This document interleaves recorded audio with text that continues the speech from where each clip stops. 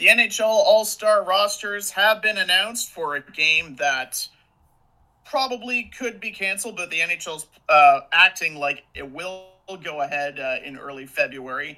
Not surprisingly, there were some snubs like they were every year, so we'll break down who made it and who didn't. Meantime, we have a development in the Evander Kane saga. Does he have a new team? How soon could he be going there? And could the San Jose Sharks contract termination play a factor in that? But regardless of where you're looking in the NHL for chaotic storylines, perhaps the most chaotic is the power of the Central Division. The top four teams jousting for position. The bottom four teams could go in any direction, except if you're the Arizona Coyotes and Chicago Blackhawks. So we'll talk about that in episode 303 of the Lace 'em Up podcast, which starts right now.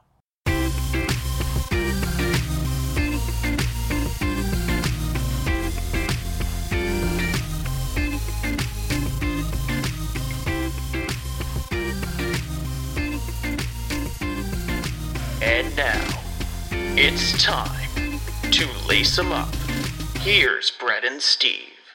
And welcome to the show, ladies and gentlemen. I'm Steve Ellsworth. I'm Brett Tuboff. And in today's show, before we get to the meat of it, we are going to debate all-star rosters and all-star snubs. Yeah, I don't know if it's too much of a debate. It's just more of a reaction to it, more than anything. Yeah. You know, it is kind of funny because I guess like after they get like they're no longer going to the Olympics. The NHL is no longer going to the Olympics. It's like, oh, I guess we're doing the All-Star game, which is something that they don't even need to have. So it's like they're hosting this whole event, and it's going to be in Vegas on February 4th. So I guess there's that, but it's just. I guess it really just comes down to money because the NHL can make a lot of money out of this versus if it's versus in the Olympics where they can't. So maybe that's part of it, but yeah, it's just a weird, interesting thing from that point of view for sure. So yeah, we'll get into snubs in a second, but I guess I'll read out the rosters for the four teams, and then we can get into snubs afterwards. So for the Atlantic Division, we have Bergeron, Dahlin, Larkin, Huberdeau, Suzuki, Batherson, Vasilevsky, Hedman, Matthews, and Campbell. And then for the Metro Division, I'm just going by last names, I guess. Yeah. Freddie Anderson, Aho, Werenski, Hughes, Jack Hughes, Pelech, Fox, Kreider, Giroux, Jari, and Ovechkin. Then in the Central Division, we have Keller, DeBrincat, McKinnon, Makar, Pavelski, Kaprizov, Talbot, and UC Saros, Kyrou, and Kyle Connor. And then for the Pacific Division, we have John Gibson, Gaudreau, McDavid, Draisaitl, Kempe, Meyer, Eberle, Demko, Pietrangelo, and Stone. So in case you did not realize this, yes, Brad Marchand's not in the All-Star game. Brady Tkachuk's not in the All-Star game. The biggest one, and this is no bias from us, Roman Josi is not in the All-Star game, which is absurd to me. I feel like that's even a bigger travesty than that's the biggest travesty of them all. To be fair to Josi, though, he could still be in with the last men in, but like Roman Josi, I think he's second in defenseman points right now. He is, and just one behind Victor Hedman for the lead, so it's not like it's that big for a gap. And I also believe he's first in shots on goal with, he is first on shots on goal by defensemen with 140. Yep. The next closest is Aaron Ekblad with 114, and he's logged roughly 25 minutes per game. So workhorse as usual, and having a career year, it seems, once again. Yeah. I could go on about how like Brad Marchand's in the top 10 in points right now.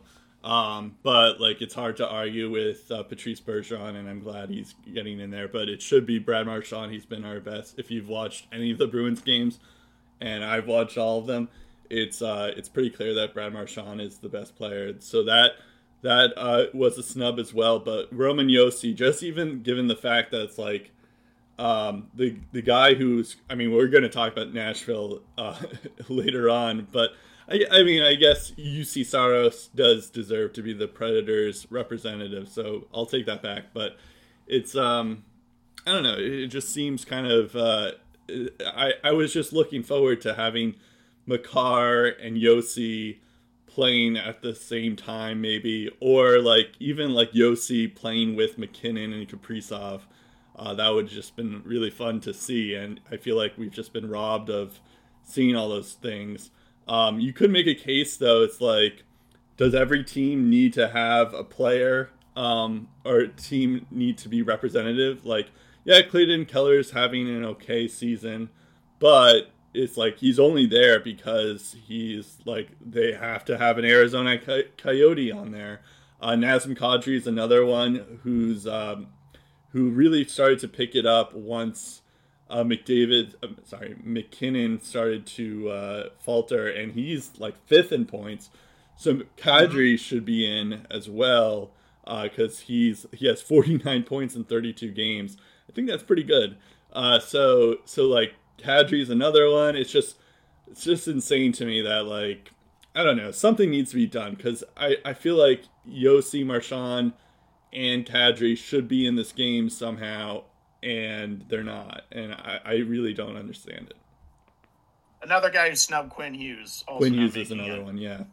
Although I'm not going to make too big of a deal on Quinn Hughes just because it's like the Canucks didn't really have like a great haven't had a great first half before Bruce Boudreau, so maybe that like defeats that whole purpose. But yeah, Quinn Hughes is another one.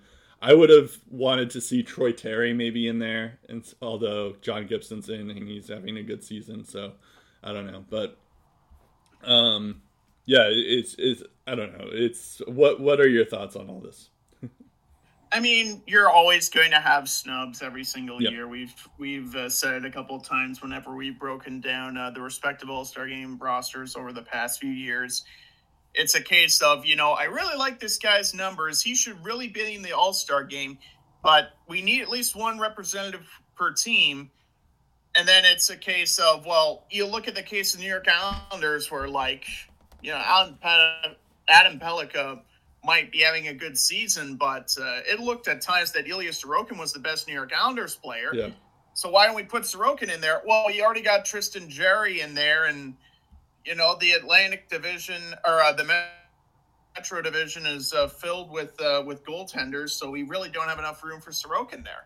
So there are always going to be those, position decisions where a player rightfully or wrongly gets screwed, mostly wrongly. I don't think there's a situation where they rightly get screwed. Mm-hmm. I get the NHL wants to be inclusive, and it's a case of like it's happened several times for the Ottawa Senators when they have a live game on Saturday nights. And I won't mention the TV station in particular, but they always get stashed on the satellite channel that if you have basic cable, you cannot get. So you're basically not able to watch the Sens game. Meantime, the Leafs are on two separate channels at the same time. So right. You want equal representation. All we ask as fans is fair representation for all the teams. So the NHL wants to make sure no teams are left hanging. And it's just like, at minimum, you are going to have one representative from your team in the All-Star game. And I totally get that. But then you get those situations like Clayton Keller in Arizona, Drake Batherson, who has had a good season with the Sens, don't get me wrong, but I'm sure there are a lot of guys in the Atlantic Division where you go, I'd rather this guy over Drake Batherson right now. This guy's playing pretty awesome hockey. You look at even some of the guys in the Central Division, which is already loaded with talent. Jordan Kyrou's the representative for the St. Louis Blues, and I'm sure a lot of people are going, man, Tarasenko in his bounce-back season would have been nice to have in there, but apparently it looks like he's not in the game there. And the list goes on. You're always going to have snubs there, but to me, the biggest snub is Kadri. Like, the fact that you're fifth in points, you're having a career year, even if it's on a heavily stacked Colorado team where you're filled to the brim with offensive depth, this is a career year for him, and he's not getting rewarded for it. It sucks. Obviously, there's the track record that hangs over his head, but you like to see talent get recognized appropriately for their accolades. And I think out of all the players that got stiff-armed, Kadri's the biggest one. Yeah, Kadri's pretty bad, and as much as I don't like him as a player for what he all the dirty moves he pulled on the Bruins when he was on the Leafs, he has picked it up. And I think like maybe there is some, like, the reason why I feel like it's like I think Yossi is probably a bigger snub is the fact that, like, because I know that if McKinnon was fully healthy, Kadri wouldn't be going on this insane pace. So it's like it takes it away from that. And then it's like you also have McKinnon, Makar are in there too. So like I get that you can't really have like three Colorado people on the team, but like it's hard to take McKinnon off of that. And it's like, especially since he's the captain, and then like Makar, yeah, he deserves to be in, and I'm about to talk about him too. He's going crazy too. So it's I'm less like concerned about Kadri because I at least understand it. But yeah, I think Roman Yossi is probably the biggest one that's like, what are we doing here, really? And yeah, you have a point that like, yeah, there's snubs every year. But I think like particularly just with this format of like 3-on-3 and there's just less players involved because there's 4 teams and all that stuff. So it just brings about like, you're just going to have players that like just because every team has to be represented versus just like, I guess eventually like the Central would just be like the Colorado Avalanche and Kaprizov basically and Saros. So I think I get why they do it that way, but maybe they should just go back to having like a Western Conference and Eastern Conference game instead, because I feel like then you have more variety and more possibility to have more players like that. But yeah, and the Clayton Keller one. No disrespect to Clayton Keller, given the situation that he's in Arizona. 27 points in 36 games is pretty freaking impressive. Yep. Kadri's got 35 assists in 32 games. Yeah. So he has a better assist per game than Keller has points per game, and Keller's going to the All-Star game, and he's not. Right. I do want to shout out that like someone like Chris Kreider gets to go, which is pretty cool. Because like he's having, I mean, he deserves it. It's not like a Clayton Keller situation because he has I think he has like 25 goals now or something like that, something crazy. But so he deserves to go. But like this might be his only All-Star game that he's going to get to. So I do want to shout him out. And so I'm happy for him, and yeah, like Batherson, I would rather have Brady Tkachuk in instead, but I'm glad that Batherson at least gets a shot, and so people can see how good he is. Kempe is another one where I'm like, oh, that's cool, or even like someone like Joe Pavelski. Although I would have rather had Jason Robertson out of Dallas. If you're going to do a team representative, I would probably rather have Jason Robertson, but it is kind of cool that Joe Pavelski is getting his shot.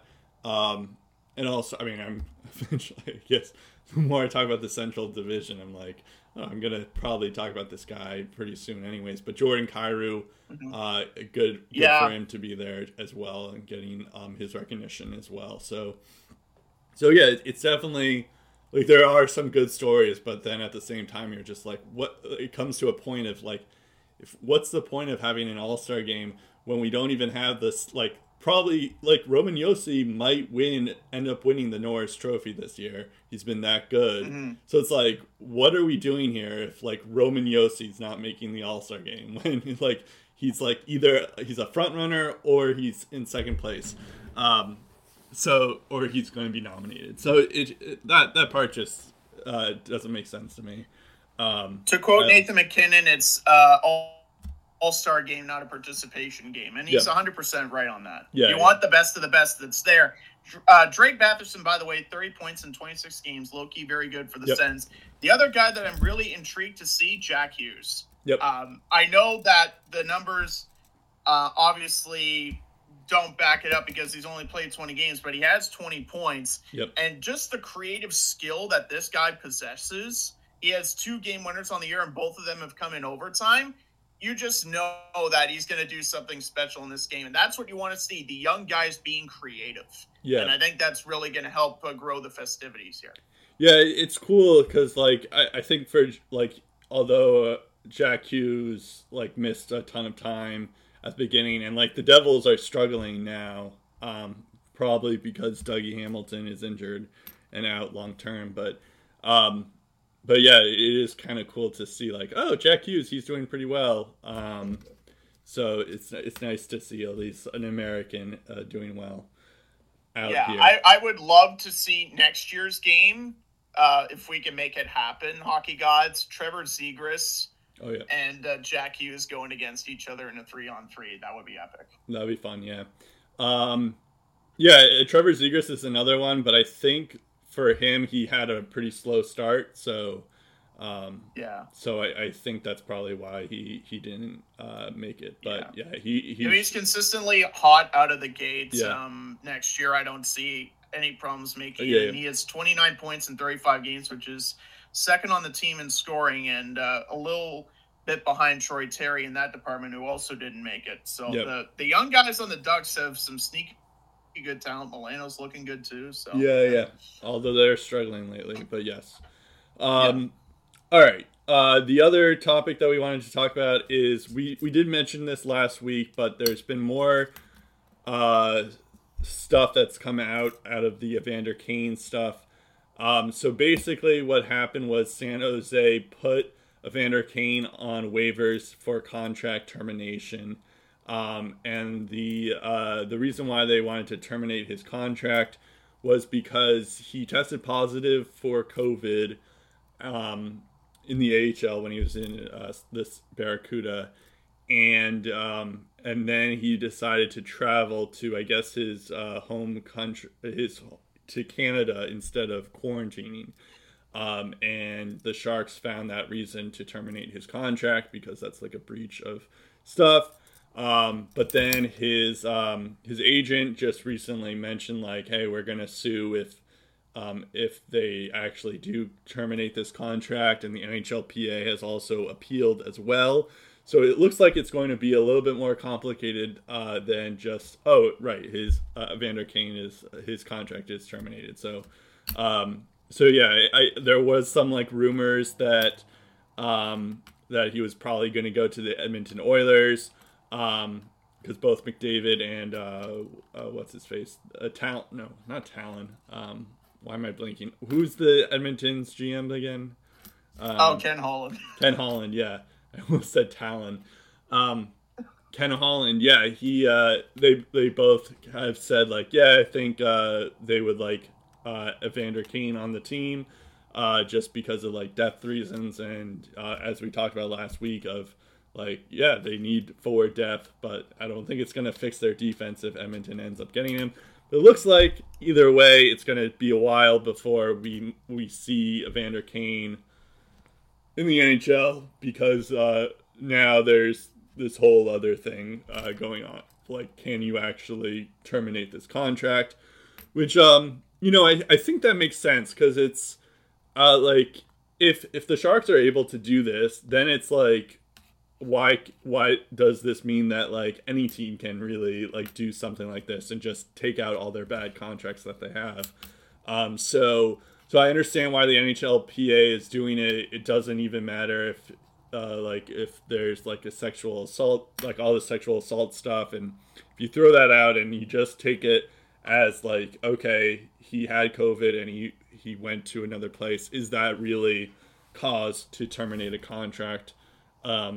I would say probably yes, but I haven't read his contract, so I don't know legally if you can actually do that. But I guess either way, I guess the Sharks could buy Evander Kane out. So it looks like the Sharks. I don't think Evander Kane's going to be in a San Jose uniform. It's just a matter of if the Sharks will buy him out or terminate his contract. Well, yeah, and the reason they're going down this route is because it's going to cost them money over an extended period of time if they choose to buy him out, and there's still a fair bit of term on that. So we're talking, like 5, 6, 7, 8 years of buyout money that they have to pay Evander Kane if they just straight up buy him out. But I think it's going to get to the point where if this doesn't work out and he's still on their books, it's just like, yeah, we're sick and tired of this guy. We're getting rid of him. We're buying him out. Right. And we're just going to do whatever it takes. We're going to cut our ties and we're going to move on. So that could be an off-season thing if this drags on further. Again, I mentioned it last week. Why is any team giving Evander Kane a contract right now? It's beyond me. What he's done in San Jose, Connor McDavid has no control over. What he does in Edmonton, however, as team captain, it's up to McDavid to keep the camaraderie in the dressing room alive and well, and to make sure everything is going smooth sailing with Evander Kane, because we saw how quickly things soured in San Jose, and the Oilers can't have that happen to their locker room. So Connor McDavid as captain, there are certain responsibilities that the captain holds that most players on the team do not hold, and in certain situations like these, the team captain has to step up. So when I hear Connor McDavid saying, whatever people think of the Evander Kane situation, it is what it is, then I fully expect Connor McDavid to take the lead on this and be the best leader that he can be and keep that locker room in check and do whatever he can to make sure that this relationship works. The last thing Edmonton needs is to have this blow in their face, and it easily could if Evander Kane doesn't learn his lesson. Because to me, there have been several chances for him to show that he's a changed man, and for whatever reasons, whether it's inner demons or something different, it hasn't worked out for Evander Kane in a lot of different markets, and that needs to change in order for him to continue to play hockey, or else no one's going to take a chance on him. This is, in all intents and purposes, this is his last chance if he gets it with the Edmonton Oilers, or if that doesn't work out and he gets another gig, then that's his last chance there too. So obviously not official yet. Can't really say he's an Edmonton Oiler because there are still some things in the way of that.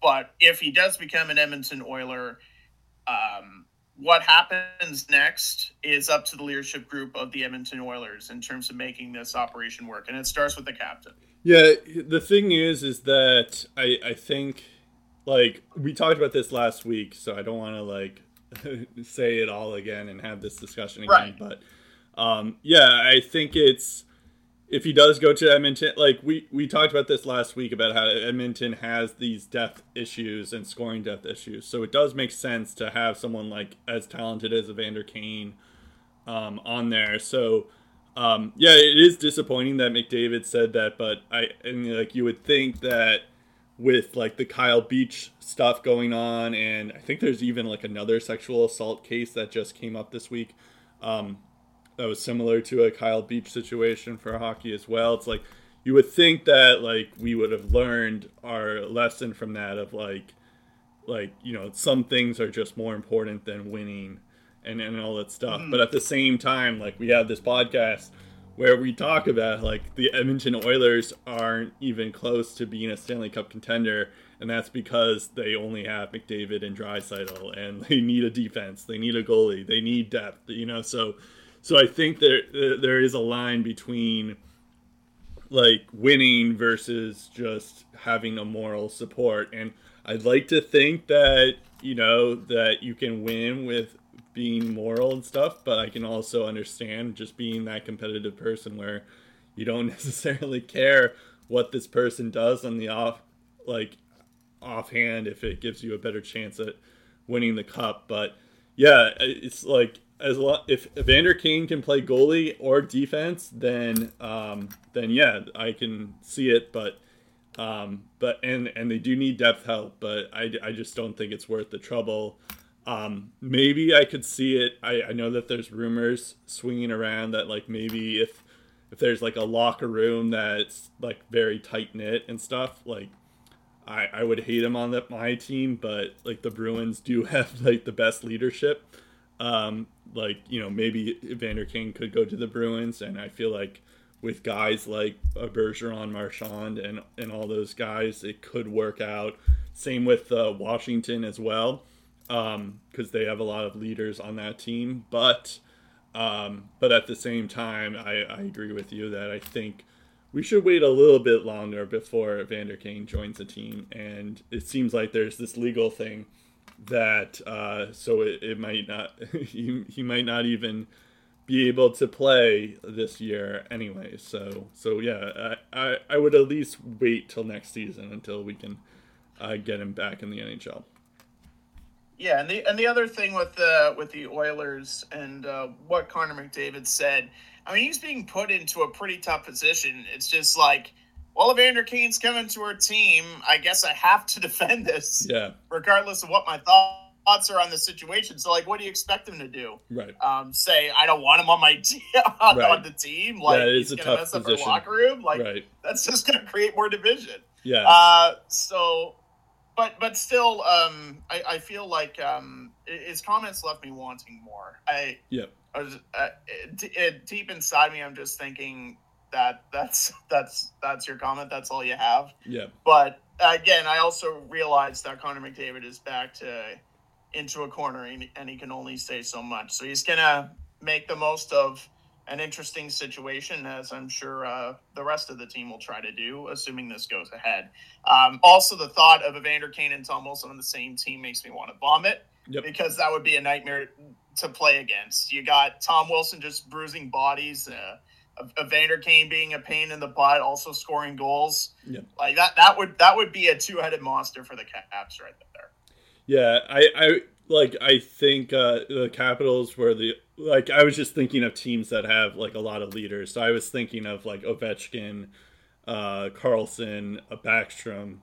And, yeah, I guess Tom Wilson, he's been in the league a while, so that could work. But the Bruins, I don't think really make a ton of sense, just because Taylor Hall and Brad Marchand are left wingers as well. So I don't necessarily think it would be a good fit. But even on, like, a hockey level, I mean, I know that Jake DeBrusk wants to leave, but if we're going to trade Jake DeBrusk, I think I would rather have a center or a defenseman instead. So, or a right winger. But yeah, so that part is like, well, why are we getting a left winger then if we have? Yeah. So, but, like, you know, similarly to the Capitals, I think the Bruins do have a lot of leadership in their on their team that could, like, you know, could help Evander Kane out. And I had someone who, like, or I was listening to the Hockey News, and they made this good point that, like, when Evander Kane first went into San Jose, they had Joe Thornton, they had Joe Pavelski, they had a bunch of other sharp, like, older veteran guys in the locker room. And then once those guys left, then that's when everyone started to hate Evander Kane. And yeah, they have Couture, they have Hurdle, who's been in the league for a while. Brent Burns is the same way, and Erik Karlsson. But it's not the same when you have, like, someone who is a leader, like Joe Thornton or a leader like Pavelski in the locker room that are just bring that strong presence in the locker room. So yeah, I could also understand like maybe that was really what did it in, is that like people just got sick of Evander Kane because and they didn't have the leaders to support it. So that's definitely a possibility. And to counter your point about Evander Kane going to Boston, Bergeron and Foligno are nearing the end of their careers. So what happens if they leave? No, yeah, you're gonna have a similar circumstance there. Oh yeah. I well, for the record, I want this on tape, and I guess it is on tape. Don't, Bruins, Don Sweeney, if you're listening, don't do it. Just don't even think about it. Albeit, the only way I could see it happening is if it's the only way that we can get Thomas Hertl on the Bruins. If it's like, okay, we'll take Hertl and Evander Kane because of all that stuff, but like that's the only reason. Yeah, I can't wait for the trade deadline episode in a couple of weeks because Thomas Hertl will be talked about at length, and some of the other guys that we could mention on this edition of the podcast will also be mentioned in detail later. But yeah, so we're getting to that point where a lot's going to happen. Yep. So 30 minutes in, and we haven't even reached the main topic, so I think we should get going. So the Central Division. Yeah, now we are. Yeah, now we are officially in the main topic. The Central Division has been really, really good, and I wanted to, I think we talk about Colorado a lot, but we don't really talk about Nashville, St. Louis, and Minnesota. And I was kind of, when I was looking at the standings and kind of possible episodes that we could talk about, it just struck me as interesting that we don't really, Nashville at the time, they were leading in the division lead.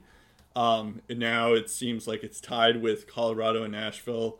They both have 51 points. However, Colorado has 35 games, and Nashville has 39 games. But St. Louis is pretty close with 49 points. And then Minnesota has 46 points, but 34 games, which is, I guess, is the least amount of games in the division. Although I guess Winnipeg also has 34 games. We'll talk about the other four in a few, probably an hour, but an hour from now.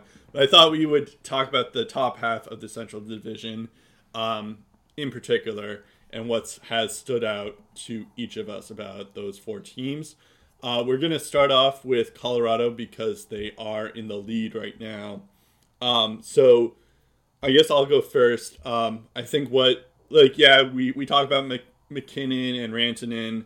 Landeskog is now injured as well, but so it is impressive, and we talked about this when we were talking about the All-Star snubs, but Kadri has taken over for McKinnon when he was injured, and now that Landeskog is out, it seems like I noticed that Burakovsky has scored a lot more. Nicholas Aube-Kubel, who they picked up in waivers, has been interesting. But I did want to talk about, in particular, Cale Makar. This was on January 12th, so last Wednesday. So I don't know how much has changed. But when you count, I'm talking about all time, there are only 3 defensemen who have a better career points per game than Cale Makar. And I don't know if you've heard of these guys, but Bobby Orr, Paul Coffey, and Denis Potvin are the 3 that are ahead of him. That's pretty good, I think. And then below Cale Makar on this list is Raymond Bourque, Al McInnes, Paul Reinhart, Brian Leach. I actually never have heard of Paul Reinhart. Brian Leach, Phil Housley, and Doug Wilson. So he's in pretty good company, and he's 4th among those 10 people that I just mentioned.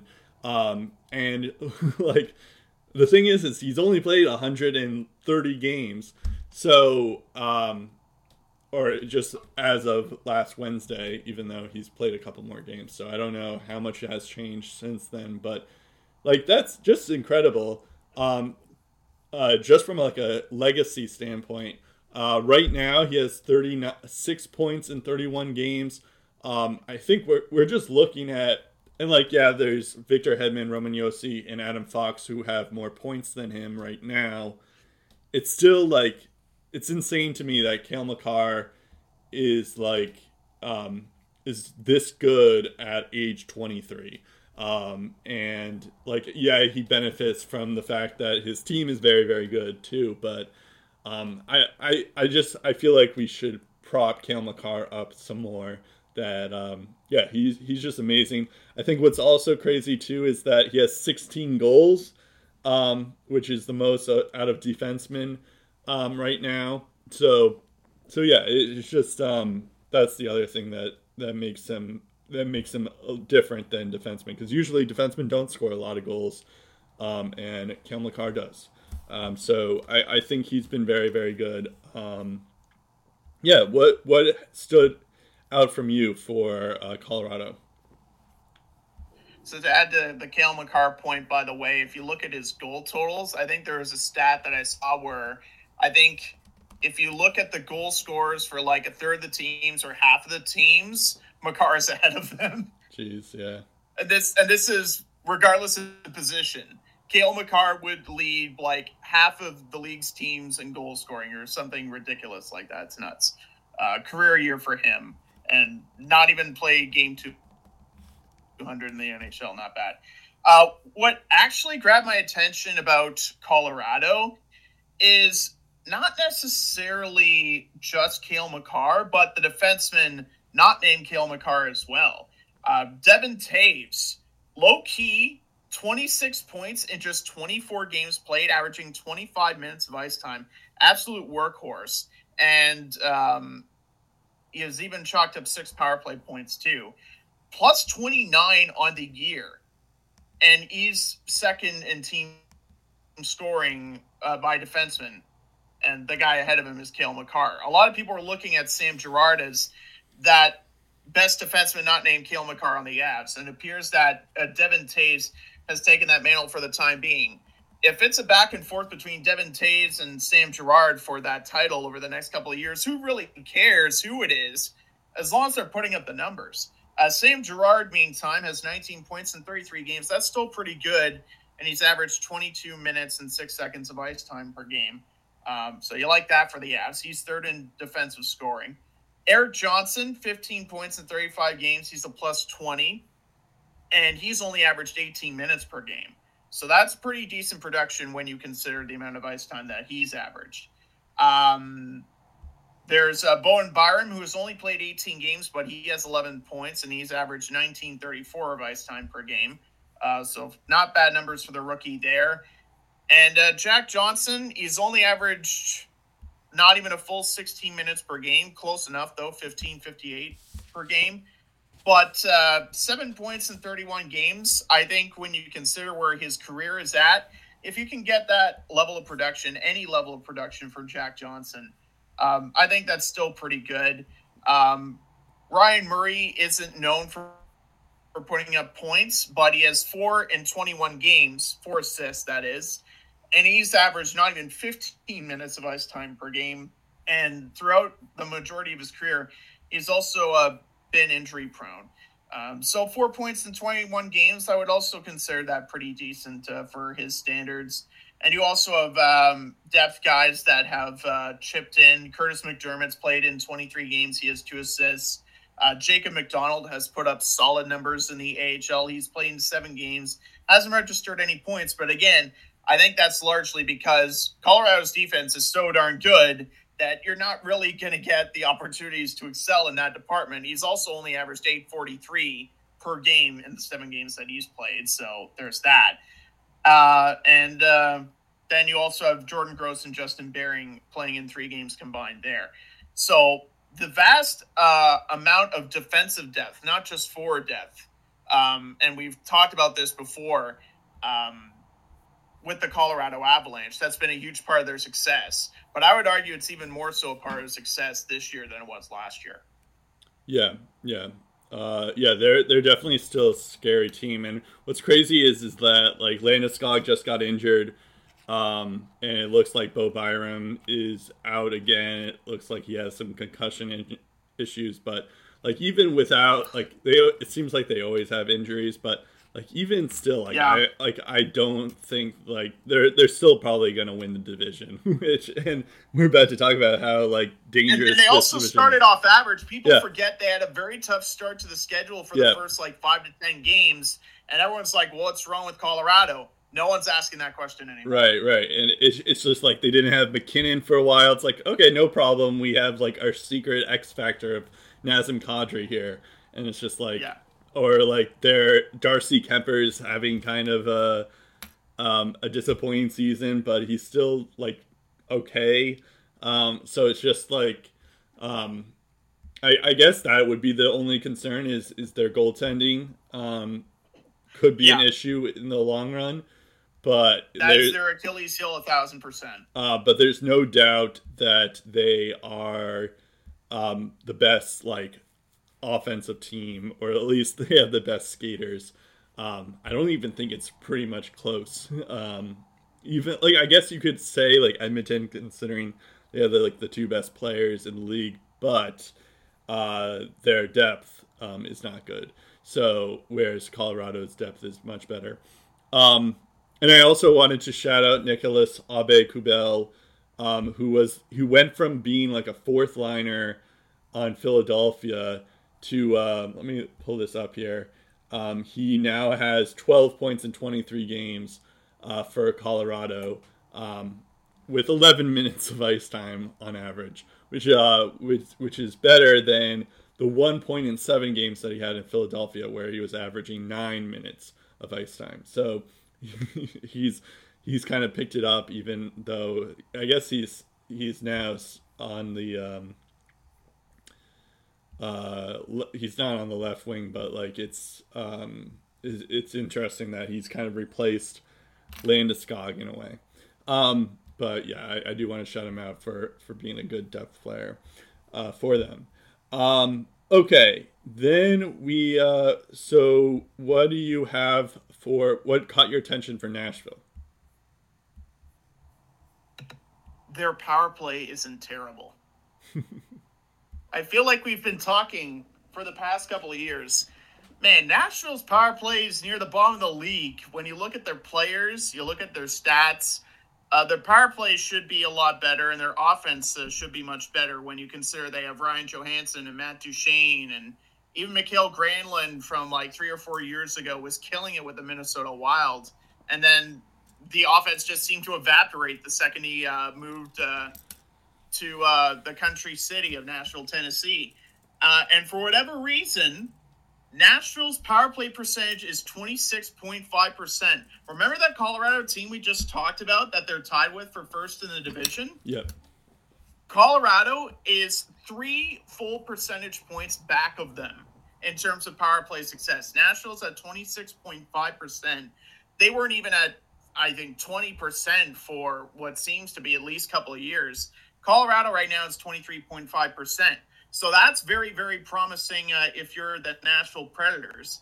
And I think part of the reason why they are as good as they are, if you think of the Nashville Predators, you look at how many times UC Saros bailed them out of sure failure, especially in that Carolina series, the first 4 games, he was spectacular.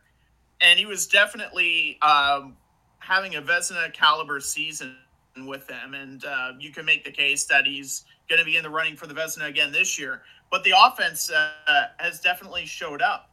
You also look at the power play opportunities. Nashville has 117 of those. That's 7th most in the NHL.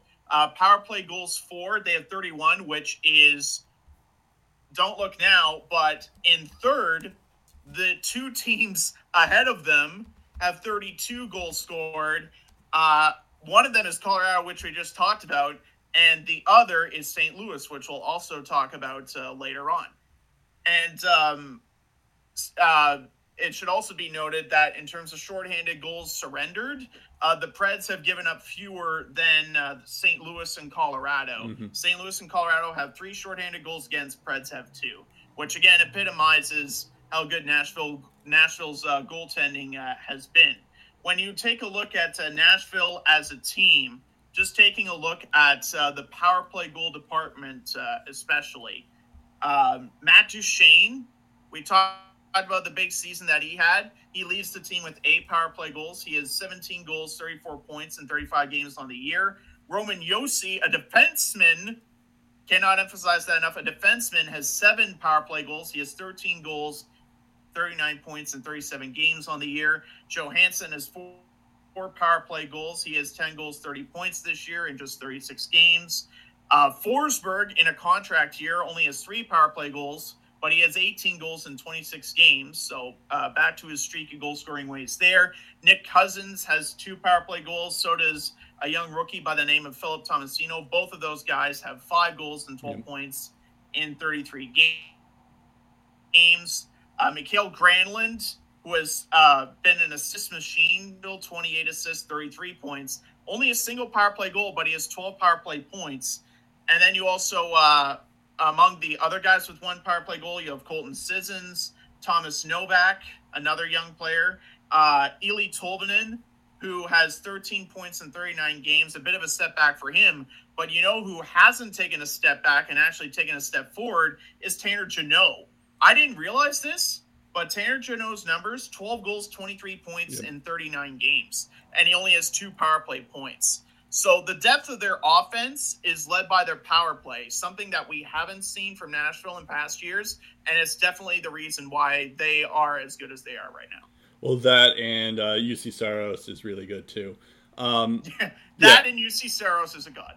Yeah, I think it's interesting because I think at the beginning of the year I thought like, okay, Nashville, they traded Victor Arvidsson. I think they made another trade that kind of indicated that they were probably going to rebuild.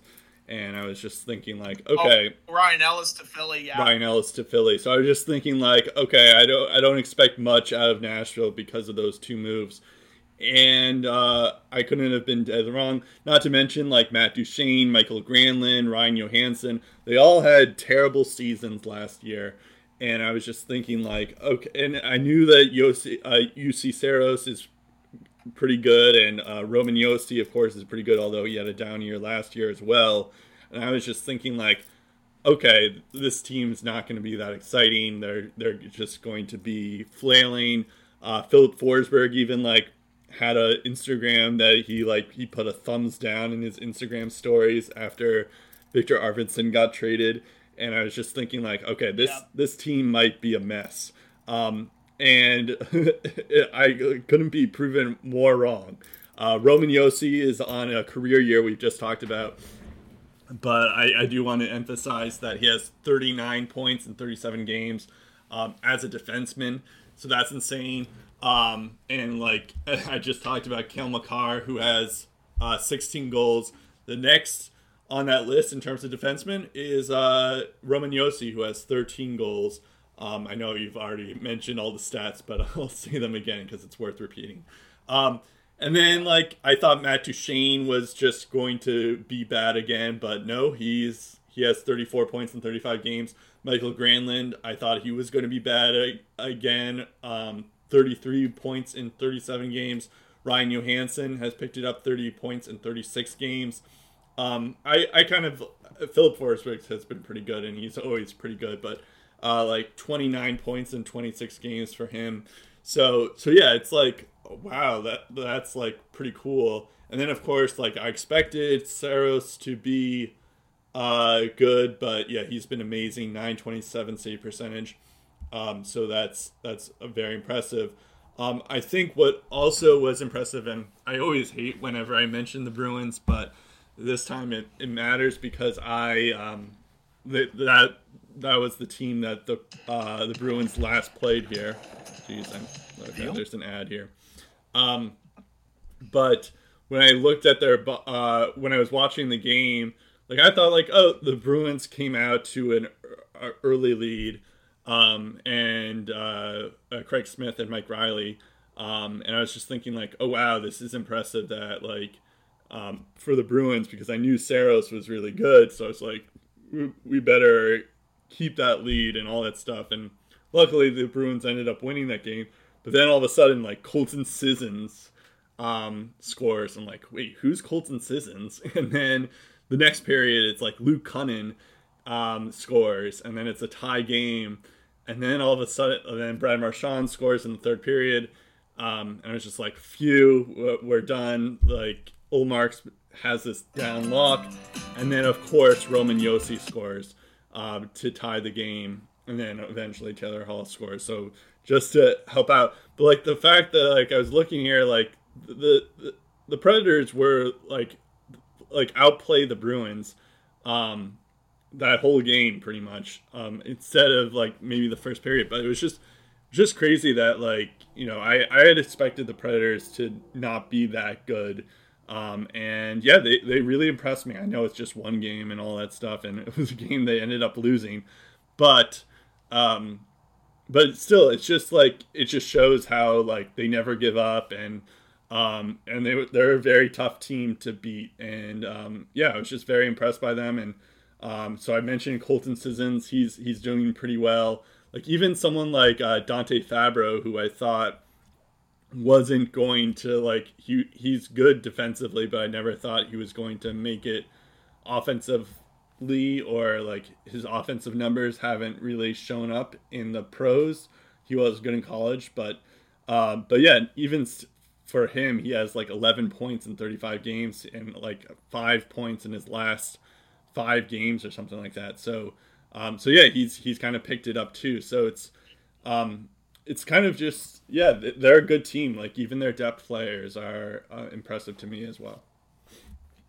The other thing is that I wanted to mention as an antidote to Nashville success is, I wonder how much of it is actually fueled by UC Saros and his strong play. And I know I'm getting off tangent when I mention the Toronto Maple Leafs here, but in the early 2000s, and I speak from the experience because I watched them beat the Sens relentlessly in the playoffs, Curtis Joseph was the backbone on a lot of those Leafs teams, and by just playing his game and playing lights out goaltending, it just allowed the Leafs key superstars to just do whatever they wanted, because if they messed up, they knew Cujo was going to bail them out. And I think it's similar with the UC Saros effect. The only goalie with 1,000 shots faced at the moment of this recording is UC Saros. He's faced 1,001. He has a .926 save percentage, 2 shutouts, 20-10-2 record. So in terms of shots faced per game, 31.2. Yep. Over the course of 32 games played, all of them starts. So the question is, if UC Saros' play falls off, does that impact the power play? Does that impact the goal scoring on the Predators? Or is this a legit team that is going to be a legit threat for the next couple of years at least? I'm hesitant to say that, because I also kind of get the 17-18 Kings vibes with this team, where it looks like the numbers are there, and then they get to the playoffs and get swept by Vegas, an expansion team. So I'm not really sure what to believe with the Preds until we get to the playoffs, but right now I'm liking what I'm seeing. Yeah, I'm impressed by them for sure as well. Another thing before we get to the next team, the Blues. I have Luke Cunnin in a couple of my leagues, and I just wanted to, because I know he hits a lot, so I just was curious, like, where he is on the hits list. And then when I checked the hits leaders and all that stuff, I found out that Tanner Jeannot is actually 4th in hits. Yeah. And he has 23 points in 39 games. And then Luke Cunnin is he's actually 7th in hits and 16 points. So it's kind of like cool that, like, both their depth players, like Jeannot and Luke Cunnin, are like, they can hit and they can score every now and then. So that's like a cool thing to have. It's not like, yeah, you see Ryan Reeves and your Nicolas Deloriers, but like they only have like 6 points or 5 points. Whereas like Jeannot is actually contributing. It's not just that he's hitting. He's not just an enforcer. He can actually score. So that's like those are rare breeds in this league. And to add to your point about depth guys coming to play, Yeah. Mark Borowiecki, Sens legend, is actually 27th in the league in hits with 93. Scrolling down the list, there's also Eli Tolvanen. Oh, wow. I mentioned that his offensive numbers have been underwhelming. He's 35th overall in hits with 85. Jakob Trenin is 37th with 82. So if your depth guys aren't scoring, at least crash and bang a little bit along the boards. And their depth guys have at least done that. Yep. So they're playing and winning as a team together. If you're not scoring, then you better be doing other things. And give full credit to the depth guys for playing their role as well. Yeah, that's true. All right, we're going to go to the St. Louis Blues now because you started the Preds series. I'm going to start the St. Louis thing here. So yeah, I mean, we talked about I talked about Jordan Kyrou. I'm glad that he made the All-Star game, 39 points in 34 games. I remember way back when that he was like I think he was a second round pick in. Let me see if I get this right. 2016, a second round pick. Oh, it was so close. 1 year off. 1 year off. But like I remember, I think it was a couple of years later, but I just remember like because I was in a bunch of fantasy leagues and I started paying attention to prospects, but like I heard people talking about Jordan Kyrou and I was wondering if he was ever going to make it, and once he did, like how good is he going to be? And I feel like the sky's the limit with this guy. And it's I don't have him in any of my fantasy leagues, but to say that like it's just whenever I see him scoring, I'm like, oh, that's nice to see that he's scoring. So I think it's impressive that he's been doing well. Pavel Buchnevich was actually the guy that I really wanted to talk about though, because he has 35 points in 34 games. Also on my fantasy team, thanks, Pavel. Yeah, I have him as well, but I don't know if necessarily our listeners care about our fantasy team, but besides that's besides the point. Yeah, but that's besides the point. But I think it's interesting too because they made like at the time it was a weird trade that the Rangers were doing, and it looks like the Rangers are doing pretty well on their own. Right. Anyways, but like they trade Pavel Buchnevich, and they end up getting the Rangers end up getting Sammy Blais, and I think a pick. I don't know who the pick ended up being, but yeah, it was just like you were thinking like, well, Pavel Buchnevich was pretty good on the Rangers. Even on his last game, he was almost let me look here. Yeah, he had 48 points in 54 games last year for the Rangers. So you're just thinking like if he can do that for the Rangers, who were like struggling offensively, well, not offensively, but they were kind of like they weren't even a playoff team. It's like imagine what Pavel Buchnevich can do on this team, and sure he's not playing with Panarin, sure he's not playing with Zibanejad or Ryan Strome or any of the other young guys that the Rangers have, but like I was kind of curious to see like, okay, how is he going to handle being on a new team and all that stuff? And it turns out he's doing pretty well. 35 points in 34 games, 14 goals, and all that stuff. And he's become like probably their best player, which is good because like Tarasenko is also a point per game player as well. But there was like concern before the season that Tarasenko was going to like not be as good as he used to be. So it's like it's good that the Blues are adding this another depth player, although he's become their best player. And it's interesting because like Ryan O'Reilly, who used to be their best player, he's actually let's see here 1, 2, 3, 4, 5, 6. He's actually 6th in points for the St. Louis Blues. So it's just it's kind of cool that like guys like Kyrou, Buchnevich, Tarasenko, even like Barbashev and Robert Thomas, I didn't even realize this, they both have 30 points, like are handling it. Whereas like Ryan O'Reilly has 24 points in 34 games. That's not terrible or anything, but it's just like crazy that like those other guys have been outperforming Ryan O'Reilly. So yeah, I think that's kind of what's been impressing me is that like guys like Buchnevich coming into his own, Jordan Kyrou coming into his own, Barbashev coming into his own, and even like someone like Tarasenko who we weren't even sure of if he could play, let alone on this like in the NHL. So it's just cool to see that he's back to his old ways and stuff like that. We may never get to see like 30-goal Tarasenko. I guess maybe we might, but he's on pace for that actually. I should probably think before I talk. But yeah, it's just cool that they have like those guys just breaking out for the St. Louis Blues. What's also interesting about the St. Louis Blues, and you're right when you say that it's a different cast of players picking up the slack with guys like David Perron and Braden Shen to an extent struggling, and Ryan O'Reilly, even though he's like 55% successful in his faceoff draws, no surprise there.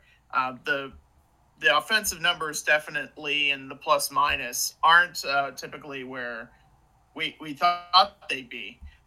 There is also another statistic they have done very well in, and that's getting wins no matter who's in net. Yep. I don't know if you noticed, but Jordan Binnington on the season is only 11-8-3 with a 3.05 goals against, a .906 save percentage, and a shutout. Yep. And also 14 penalty minutes because there have been times where he's lost his cool a little bit.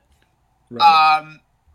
Then you get to the guys in faraway places coming up to the big club and getting results, because there was a time where Jordan Binnington did have COVID, but I think that was around the time where the league was shut down as well. Tough to really say how much St. Louis had to lean on their other goalies, but they have so far iced 4 goalies in game time situations. So we'll start with the fewest games played, John Gillies, who is now with the Devils, actually. But in the game that he played with St. Louis, he stopped 36 of 39 in an overtime loss. So still got him a point, still gave him a chance to win. And he's been an AHL goalie that's bounced up and down, had a bit of NHL potential when he first started. Really tough to say if he has an NHL future. But in the one game that he played for the Blues this year, he gave him a chance, and that's all you can ask for. Joel Hofer has played in 2 games, and actually is the only goalie on this list to register a point. He has an assist in one of the 2 games that he played. .880 save percentage and a 3.07 goals against average, stopping 44 of 50 shots over those 2 games. But again, was able to get a win in one of those 2. Not too bad.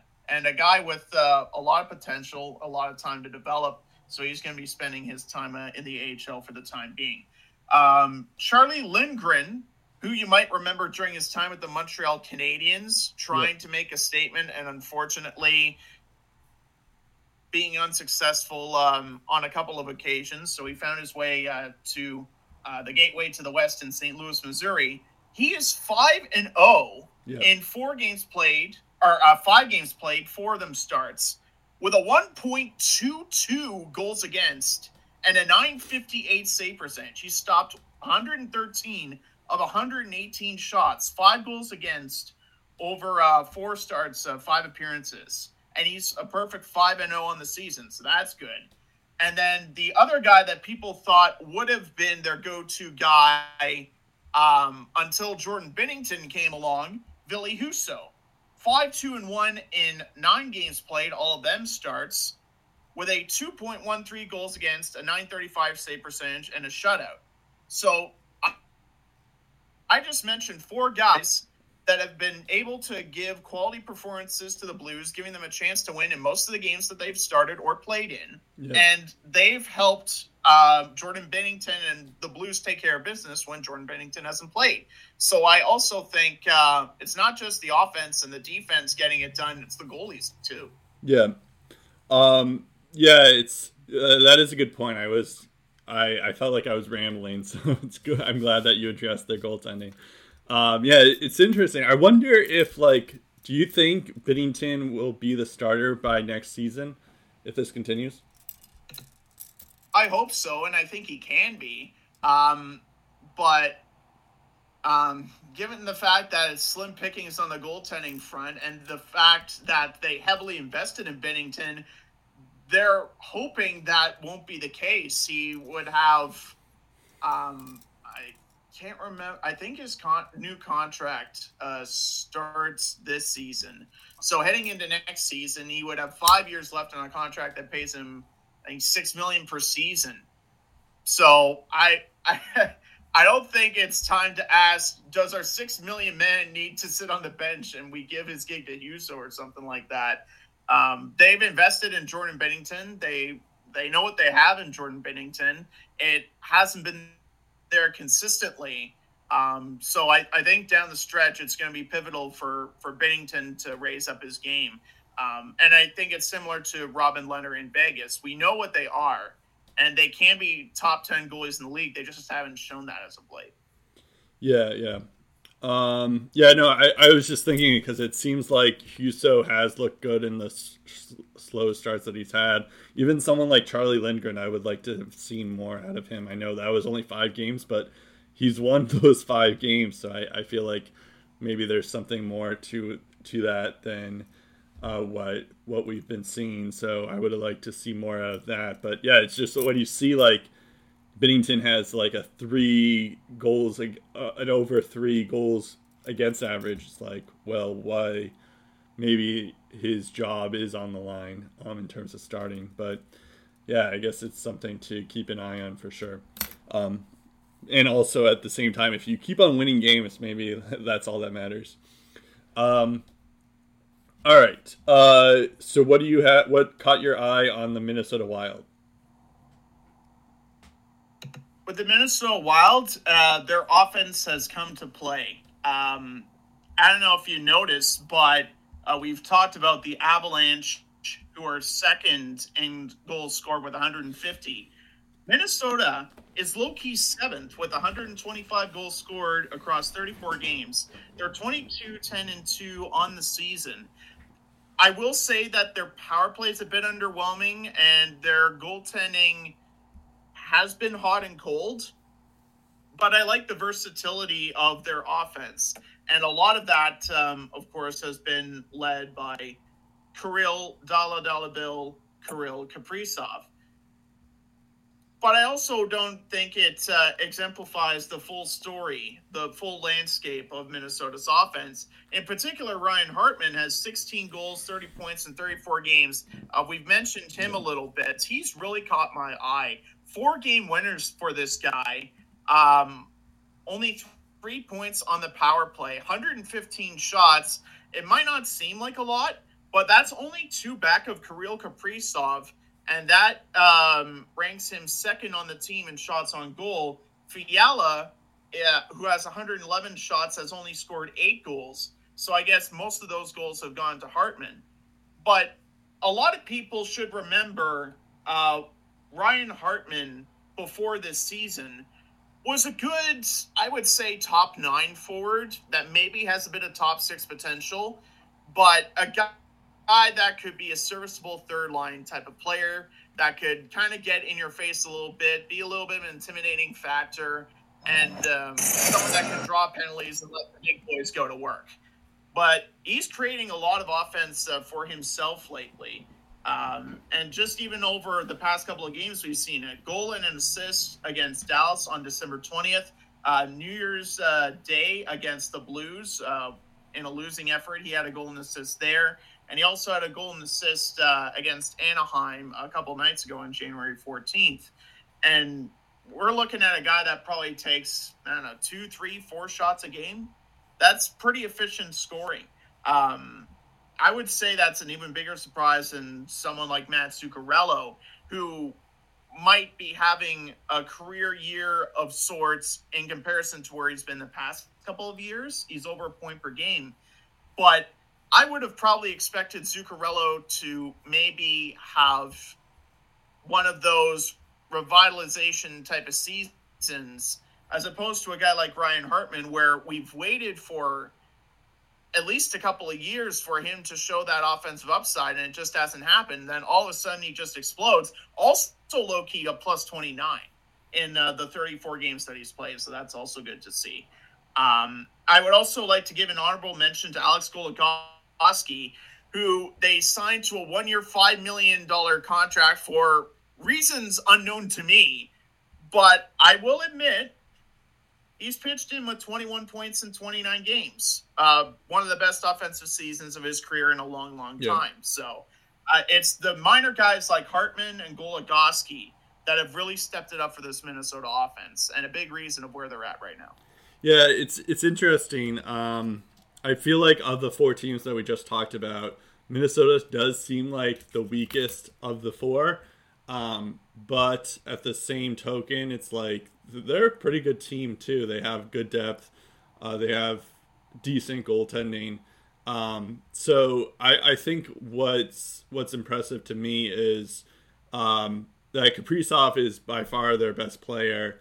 But like even when he was injured for a short time in early January, like the Wild, like it was only like 2 games. The Wild still won both those games without Kaprizov. So and like I think like what was interesting is the Wild. We all thought the Wild were going to be rebuilding before Kaprizov joined the team last year. And then when Kaprizov arrived, we were all excited about it because they made the playoffs. They were an exciting team. And I'm glad that he's continued to do as well as he has. But yeah, it's just nice to see that all the players are feeding off of him. What's interesting is Matt Zuccarello, who I thought, like, I still think he's overpaid on his contract, but I do like to see that he's. It's always nice to see that he has 30 points in 28 games, and I thought he was like, I don't think he's worth the contract that he's making, but it is nice to see that at least he's contributing, and he's still doing stuff. Which is something that's nice to see. I don't think he'll be an over a point per game player for the rest of the season, but I think that was something that has surprised me as well. The other thing that I do want to talk about is their goaltending. Cam Talbot has started the more games than Kakkonen, and he's 15-8-1 with a 3 GAA and a save percentage of .909. Whereas Kakkonen, he has only played in 11 games, but he's 7-2-1 with a save percentage of .917 and a GAA of 2.56. So that's like a 0.5 difference in GAA and a let me do quick math, 0.08 difference in the save percentage. So it's just like. It's always alarming whenever I see like a goalie, especially a starting goalie, has like a 3 GAA, and 2.56 is decent, and it's better than a 3 GAA. So I am curious to see if maybe they make that switch. However, I do look back at the off season where they exposed Kakkonen in the redraft, in the Seattle draft. And I think they did something else that made me wonder. Oh, they also drafted Jesper Wallstedt, a goalie, who's looking pretty good and one of the best goalie prospects in recent history. So I am curious to see what they're going to do with Kakkonen, especially since he's been better than Cam Talbot has been so far this year. Yeah, I think with Kakkonen, you probably give him another 2 or 3 years to see what you have in both him and Wallstedt, and then evaluate from there. I wouldn't throw Wallstedt into the fire just yet, especially as he's continuing to develop his craft elsewhere. Not NHL ready at the moment, but there's definitely a lot of potential there, and it's a happy problem to have. In the meantime, you have a guy like Capo Kakinen, who in the limited amount of time that he's played in the NHL and in the AHL as well, has shown flashes of brilliance and can be a capable goaltender. And we've all seen prime Cam Talbot. When he is on his game, he can be a top 10 goalie in this league. Um, at times this year hasn't played like it, but there's still time to make up for that. And when it really comes down to the crunch time, it's the playoffs. And I think Cam Talbot is a guy that can embrace playoff hockey and take his game to another level. And we saw it at points in the Vegas series last year where Cam Talbot just had Vegas's number. We saw it throughout the course of the regular season too. So their goaltending situation is definitely an interesting one to watch. Again, similar to St. Louis, as long as someone's getting the wins, who cares? Yeah, no, that's true. Also, I want to shout out Matt Dumba. He had a kind of a down year last season, but it's nice to see that he's picked it up lately. 17 points in 33 games for him. Mm-hmm. So it was actually, and I know this because he was on my fantasy team as well. If we're talking about players on fantasy teams, he started off red hot and has cooled off a little bit, but still, around close to a 40-point season in a full 82 games. So that's still pretty good. I have Dumba in 2 leagues, so nice. Also talking about it. But yeah, so that's even why I mentioned him, because I noticed that Dumba's doing pretty well. So yeah, that's nice. So we could talk about the other 4 teams, but then it will take us a long time, and also what do we really have to talk about Arizona or anything like that? So, but I will say, so I do have a question up here. It's like, what about the bottom 4 teams? I do have some things to say. I was kind of hopeful that we would talk about the Dallas Stars, to be honest, because they're a pretty interesting team, especially after Ben Bishop got injured, and then Jake Ettinger has all of a sudden been really good for them, and then who knows what's going on with Khudobin and Braden Holtby, so that situation's pretty interesting. But what I found that was even more interesting from the Dallas standpoint is their skaters, because once Jason Robertson came into the lineup, it seemed like their whole dynamic changed. And Rupe Hintz and Jason Robertson, Rupe Hintz was struggling at the beginning of the season, and then all of a sudden, I guess, well, it's not all of a sudden, but who would have thought that once Jason Robertson comes into play, then Rupe Hintz gets going? And I was looking here, he had 10 goals in 12 games in November, and that was right when Jason Robertson started getting healthy and playing. So I am curious about that.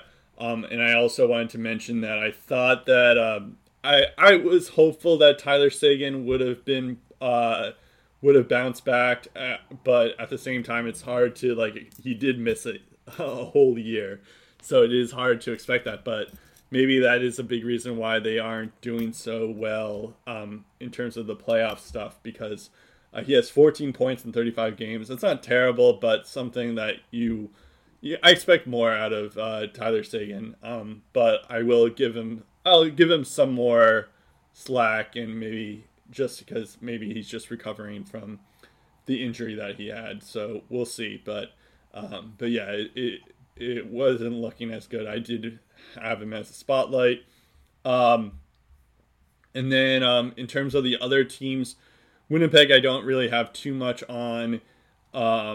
The Chicago Blackhawks, I will say Seth Jones has actually been pretty good. He has 25 points in 35 games. Still don't think that's worth $9.5 million for 8 years, but it could, and he's not even being paid that much this year. So, but yeah, it's definitely interesting. And then the other team that I did want... Oh, and I wanted to mention the Arizona Coyotes, Shane Gostisbehere. I know that Jacob Chikrin is injured, and maybe that does play into a factor for him. But Gostisbehere has 24 points in 36 games, on a lowly Arizona Coyotes team. And it's just crazy that like the Flyers not only traded him away, but they literally like traded draft picks with Shane Gostisbehere and got nothing in return. It's just like that's just insane to me. So it's just like it probably might be the weirdest trade that I think happened.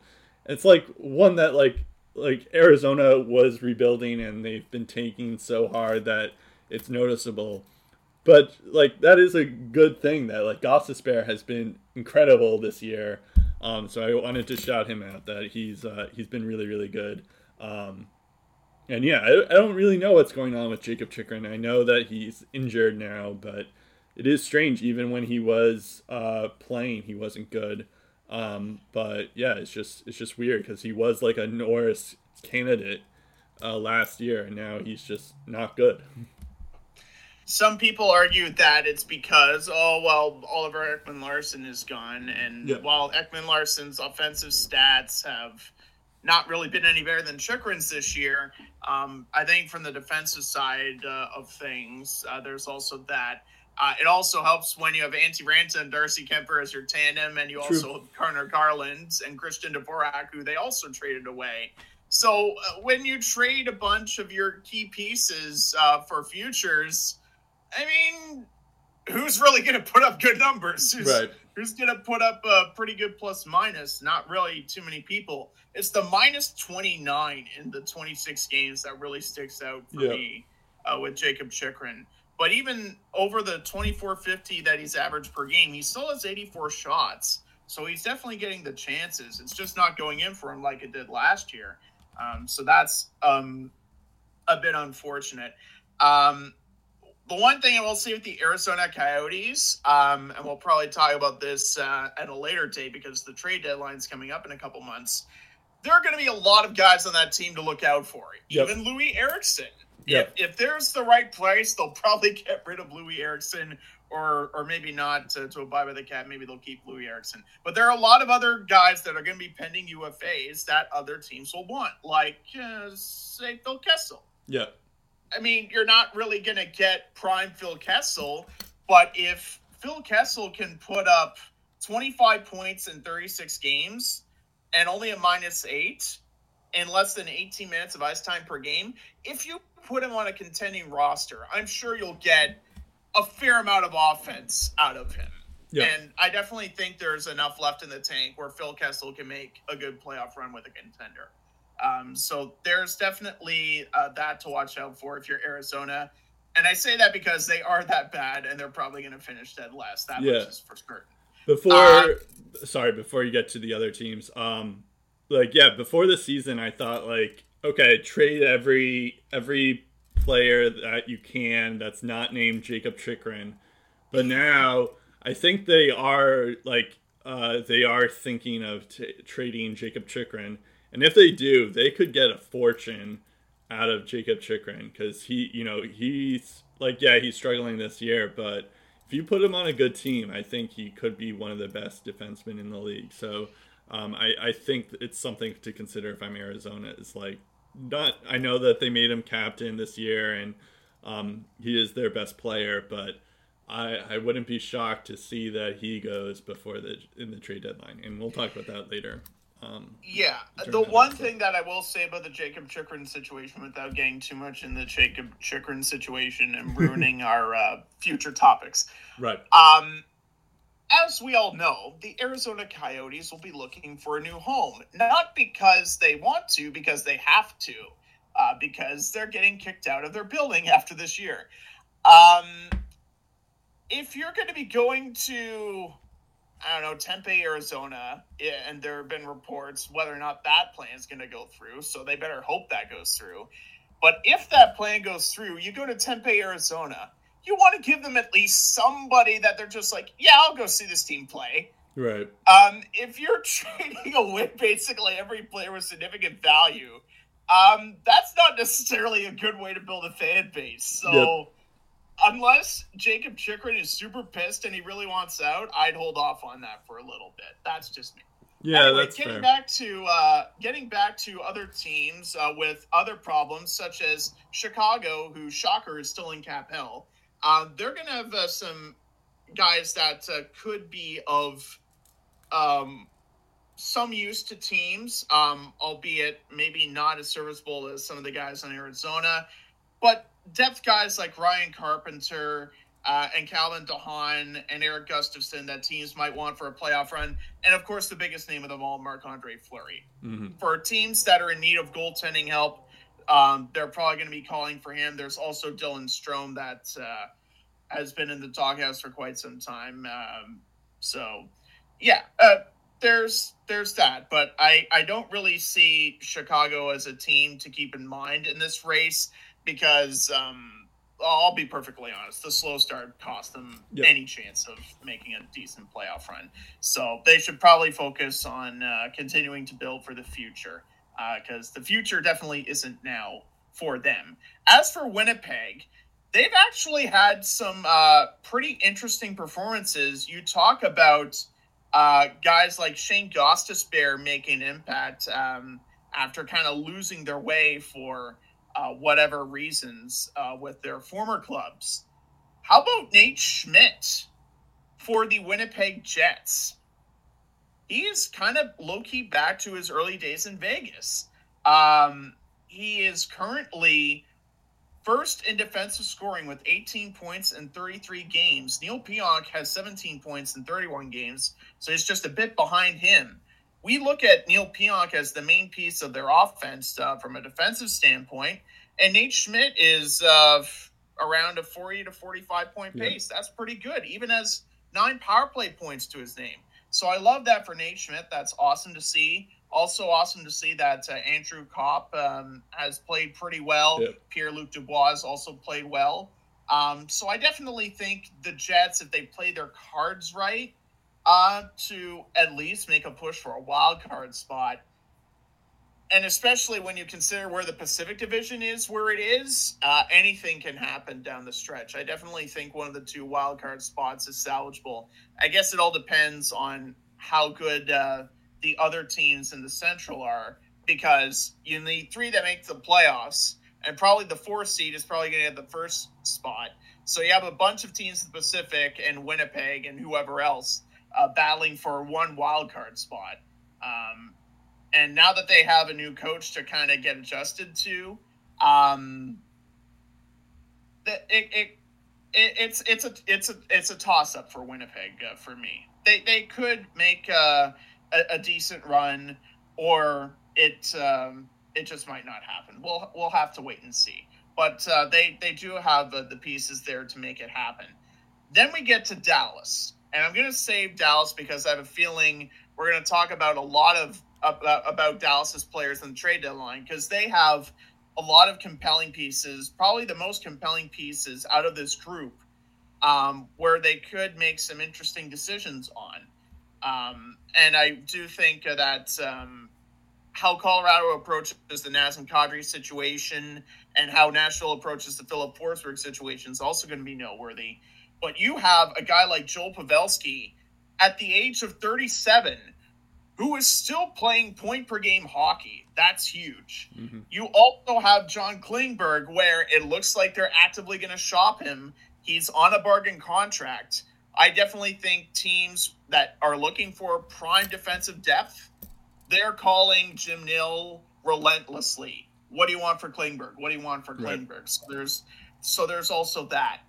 And I honestly think if I'm the Dallas Stars, I look at what I can get for those superstar players, because I think they are too inconsistent of a hockey team where even if they do play good hockey, I don't think it's going to be enough to really cut above the rest, to be as good as Minnesota and Nashville and St. Louis, and certainly not Colorado. They are not at Colorado's level, that's for sure. Right. Like, at home, don't get me wrong, at home they've been good. At home they've been just as good as a lot of those teams. They're 14-3-1 on home ice.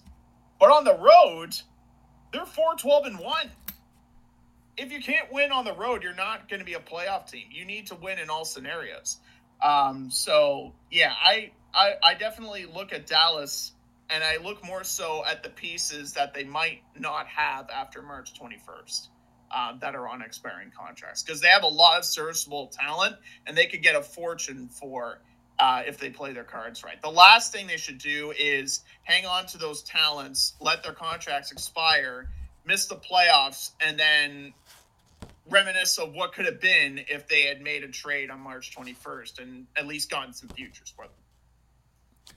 Right. Yeah, on the John Klingberg note, it does look like Klingberg is asking. I don't know if you heard this, but Klingberg is asking like for $8 million for like a long-term contract. Basically, he wants Miro Heiskanen money.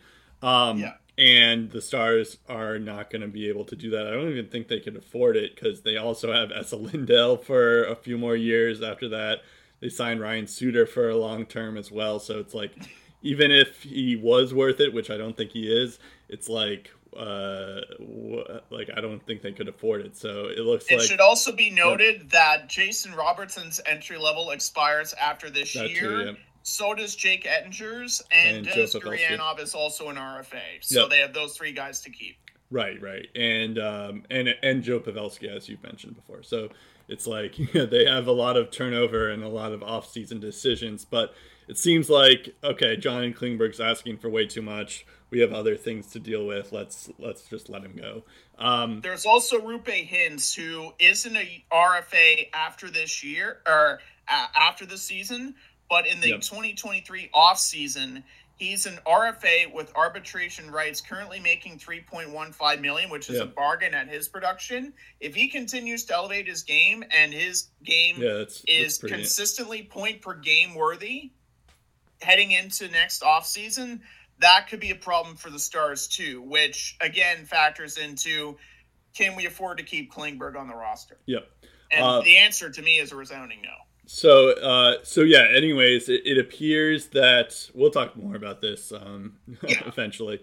But yeah, they announced on Hockey Night in Canada that it looks like Klingberg has a lot of shoppers, or they're actively shopping Klingberg right now, which is interesting because it's like they're not that far out of the playoff picture, but maybe that is something that they decide to do. Anyways, so our last question here is, how will the Central Division end up?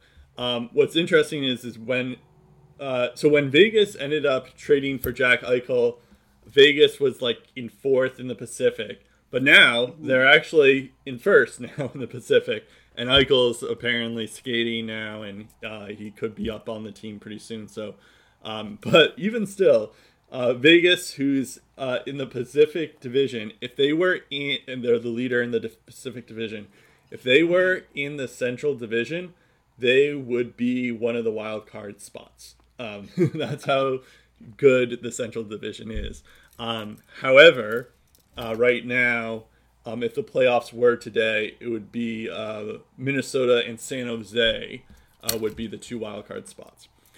So the question here is, how will the Central Division end up? Since you went second the last question, let's see how do you think they're going to end up? So I'll start with last. Arizona's going to be last, far last. I think Chicago is probably going to trade away some of their pivotal pieces, and it'll be interesting to see what happens. If Fleury leaves, he probably will. And if that's the case, they're probably going to regress. But again, I don't think they're going to be any worse than Arizona. They're 15 points clear of Arizona. They'll be at least 5 points clear once the season ends. So I think Chicago stays where they are at 7th. It's a toss-up between Winnipeg and Dallas for 6th. I would probably go Dallas 6 and Winnipeg 5. So not much changes there. 1 through 4 is interesting. I think Colorado, with or without an addition in goal, I hope they go for the addition. But at this rate, I think Colorado is going to be firmly in first by 6 or 7 points by the end of the year. Very, very tough to stop that team. I think second and third is going to be very neck and neck. But I'm going to say... Yeah, it's tough. I'm going to say Nashville barely over Minnesota. But I think Minnesota is probably going to get third and St. Louis will get fourth. So Colorado, Nashville, Minnesota, St. Louis, Winnipeg, Dallas, Chicago, Arizona. So I basically just swapped 3 and 4. That's about it. That's what to say. I'll go a little bit more bold here. Okay. Yeah, so I think Arizona and Chicago are definitely 8 and 7. Yeah, I think Dallas, especially if they start to trade John Klingberg, I do think that they could make a run for the playoffs, but it does look like they're going to be sellers. So I'm going to put them at 6. If they're not sellers, then maybe they could make the playoffs, but maybe be like the 5th spot. But yeah, I'll put them at 6 as well. Why not? Okay. 5. Yeah, I think I'm gonna. See, the thing is that I have concerns for goaltenders for St. Louis and Minnesota. And I don't really have concerns for Winnipeg's goalies or Nashville's goalies. And Colorado's on a tier of its own. I do have concerns about their goalie, but like their offense is and their defense is so good that it's like I like they're gonna win the division. So I think it's going to be St. Louis 5, Minnesota 4, Winnipeg 3, Nashville 2, and Colorado 1. And Nashville purely just because their goalie is one of the best in the world, if not the best. So I think that makes the difference. And then, of course, you can never doubt Connor Hellebuck. I know that the Winnipeg Jets aren't in the playoffs right now, but I think they will be. I don't think I asked. How many of those teams do you think are going to make the playoffs? So 3 already. We'll give you that. Three are for sure in because top 3 made the playoffs. I would say if in my case, St. Louis or Minnesota would be the wild card team, right? Or would be 4th in the Central, and I think they're better than whatever contenders you have in the Pacific. So I would probably put them as a wild card team. The second one, I don't know. It depends. There's so many balls in the air right now with Pacific Division because remember we were talking about Calgary in the hot start. They're in 5th place in the division right now, but they're only 5 points behind second place Los Angeles. You have Anaheim 3rd, San Jose 4th, Calgary 5th, Edmonton, who also start off hot, is now 6th. And if the Canucks start to catch fire again with Boudreau, all of a sudden they're in the mix. As much as I wanted Seattle to do well, they're probably not going anywhere this year anyway. So needless to say, I have no idea how the Pacific is going to shake up and how good the 4th and the 5th seeds there are going to be. But I would probably, at this rate, I would probably say the top 5 in the West make it. Top 5 in the Central make the playoffs. Yeah, I think that's how I would go too, but yeah, I don't know. It's tough. Yeah, I think I would say, it's 5. So Colorado, Nashville, St. Louis, Minnesota, and Winnipeg, I think I'll make it. Yeah, okay. And then lastly, before we go, I did check up Cale Makar's stats just to see if they were updated. He is still 4th in the career on defensive points per game, but he has 130 points, career points, in 132 career games. So he is so close to being a point per game player in his career. If he just has 2 more points, I'm now that like this is all I'm going to be rooting for the rest of his career is to see. I'm also curious where he ranks in terms of goals per game on that list because defensemen don't normally score at the rate that he does. Yeah, so I saw that statistic on Twitter and I haven't seen it, so I can't even like mess with it because it's like they were talking about like all-time players. So yeah, I would be curious about that too, of how, like, where he is on goals per game too, because he scores a lot of goals too. Yeah, I don't even know who would be at the top of that list. Probably Bobby Orr. Yeah, probably. All right, that's about it. We're done here. This is actually a longer episode than the last couple of weeks, but that's okay. We're used to that. You can follow us on. You can catch all the episodes if you have the time at SoundCloud, iTunes, Spotify, wherever else you get your podcasts at Lace 'em Up. Our Twitter is Lace Up Podcast. Our Facebook is Lace 'em Up. That's about it. I'm Brett Duboff. I'm Steve Ellsworth. We'll chat again in episode 304 of the Lace 'em Up podcast.